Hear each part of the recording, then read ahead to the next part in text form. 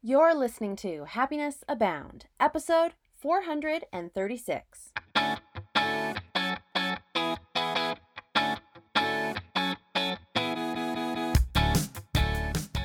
Welcome to Happiness Abound, a podcast dedicated and designed to help those seeking happiness in their lives. Here we'll talk about happiness as gained through habit formation, being inspired by the stories of others, and looking for opportunities of growth and learning. I'm Taylor Proctor. Thanks for tuning in.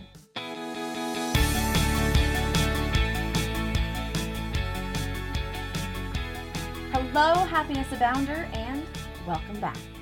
Today and this week, I want to kick off an idea about overcoming procrastination. You know what I'm talking about. Overcoming that feeling where you know you have something you need to do, but then suddenly everything else feels a little more important. And that everything else is, I remember in being school days, I had a big report due, and suddenly the thing I never wanted to do, which was clean my room, became a high priority. And sometimes procrastination can come in the form of, well, I'm just going to watch this one episode of this show and then I'll get to work. And then 4 episodes later, then you're like, wow, now I really need to get on it. Now, sometimes procrastination can be a motivator and a driver, but I think for most of us, we know that we need to overcome our procrastination techniques to help us move through things faster and more efficiently and free up our emotional and mental mind space. So that said, that's what I want to talk about this week. And I specifically today want to talk about this idea of exploring the mindset of I have time. I think that there is a fine balance between taking the time to do things right and having the time set aside to do things right, and the idea that I have time, I'll get to that later. Now, this is not an episode and not a theme week to get you to be rushing into things or to think that sometimes procrastination is bad. Sometimes we need that little jolt of get it done last minute to go in and get things done. However, I think that when we don't have the mindset of I'll take the time I need, but we have the mindset of I have time, what happens is all those other things come into play. And that mindset of I have time really isn't that true. I don't know about you, but anytime I've said I have time, I'll get to that when I can, the next thing that pops up is something that doesn't really give me the time I thought I had. And sometimes those deadlines move, specifically when you're working with other people. So when you think you have the time and you really don't, then you are definitely thrown to this procrastination mode that can wreck everything. So I want to talk about this mindset of I have time. What do you think, or what is the situation when you think, I have time, I'll get to that later? Right? Is it something small, something that doesn't really matter? Or is it like that big project that you may not necessarily know how to do? Is it that yard work that you've been putting off for a while, so now it's just getting bigger and bigger, but I have time. It's still early in the summer. Nothing's going to come up on Saturday. I can do it then. Then, of course, a million things come up on Saturday that are a lot more fun than doing the yard work. Until you get the notice from the HOA and they say, get your yard work done. Otherwise, it'll be a fine. And then what do you have? That procrastination energy to go out and get it done, and you find the time. When you had the time all along.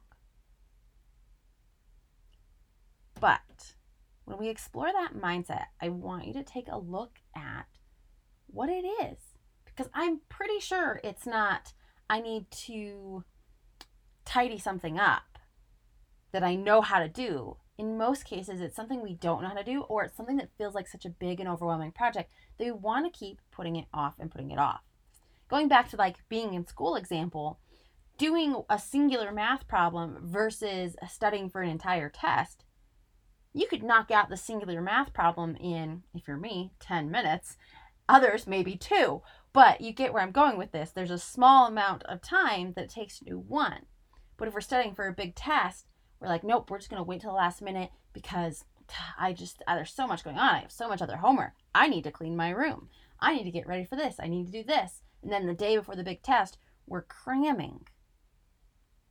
And we do that in our lives a lot. And I think the thing is that we've seen that pay off. I know for me, I've studied for tests last minute, been able to memorize what I needed to memorize, and then as soon as the test is done, it's gone from my head. And I found that I did that, and I was still getting good grades. So it was like I was getting rewarded for procrastinating.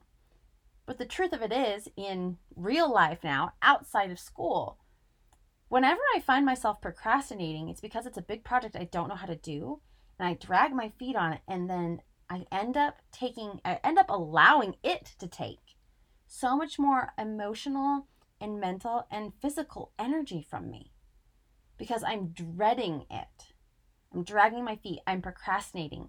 And I'm hoping, because I've been trained, that if I can just do it last minute and knock it out, then I'll be successful. And I may be, but I may not. And I may have waited so long that there's no room to turn and to pivot. And it could have compromised a project. So as we look at overcoming procrastination this week, which we will dive deep, don't you worry, we'll always dive deep. But I want you to look at the types of circumstances and the types of situations that you say, I have more time, comma, I'll get to that later. And as we dive into the rest of this week, we'll look at how important those tasks are, identifying our triggers and our actions of procrastination, because it can make a big difference. I will also look at why this thing that I'm procrastinating against makes me feel uncomfortable. And lastly, we'll talk about how you can work through overcoming procrastination once you have the mindset right, how you can actually physically have something to help you work through procrastination every day so that you can move forward and have that good momentum without all that extra emotional, energetic, mental baggage and physical baggage. Because I think sometimes we even make ourselves sick, or I don't feel well, I'm not going to work on that today. I've done that. I have, and I wish I hadn't. And that's something that I really have worked on to overcome procrastination. So I'm really happy and excited to share that with you this week. So that said, think about those situations, those circumstances. Think about the times when you say, I have time, I'll do that later. And really what those triggers are. What situations do you start to think that about as a form of procrastination? And really, I want to ask, do you think you procrastinate? Because there's people who are self-proclaimed procrastinators. And that's part of who they are, and they really thrive off that energy. But then there's the rest of us who are like, okay, I'm procrastinating, and this is just about killing me. But I'm so scared about it, or I'm so worried about it, or so overwhelming and big that I can't move forward. Right? And I think whether you're either of those, neither one is good or bad. It's just a situation, and you can choose if you want to overcome it or not.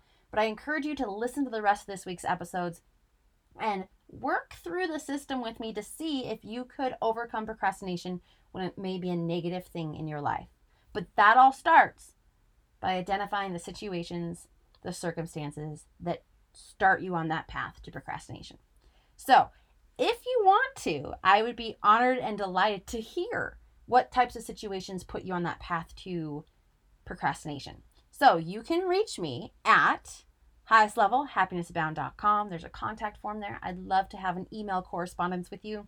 You can also send me a DM at happiness_abound on Instagram and Happiness Abound blog on Facebook. I'm usually pretty quick to respond. And again, I would love to hear what situations do you trigger that mindset of I have time as a form of procrastination.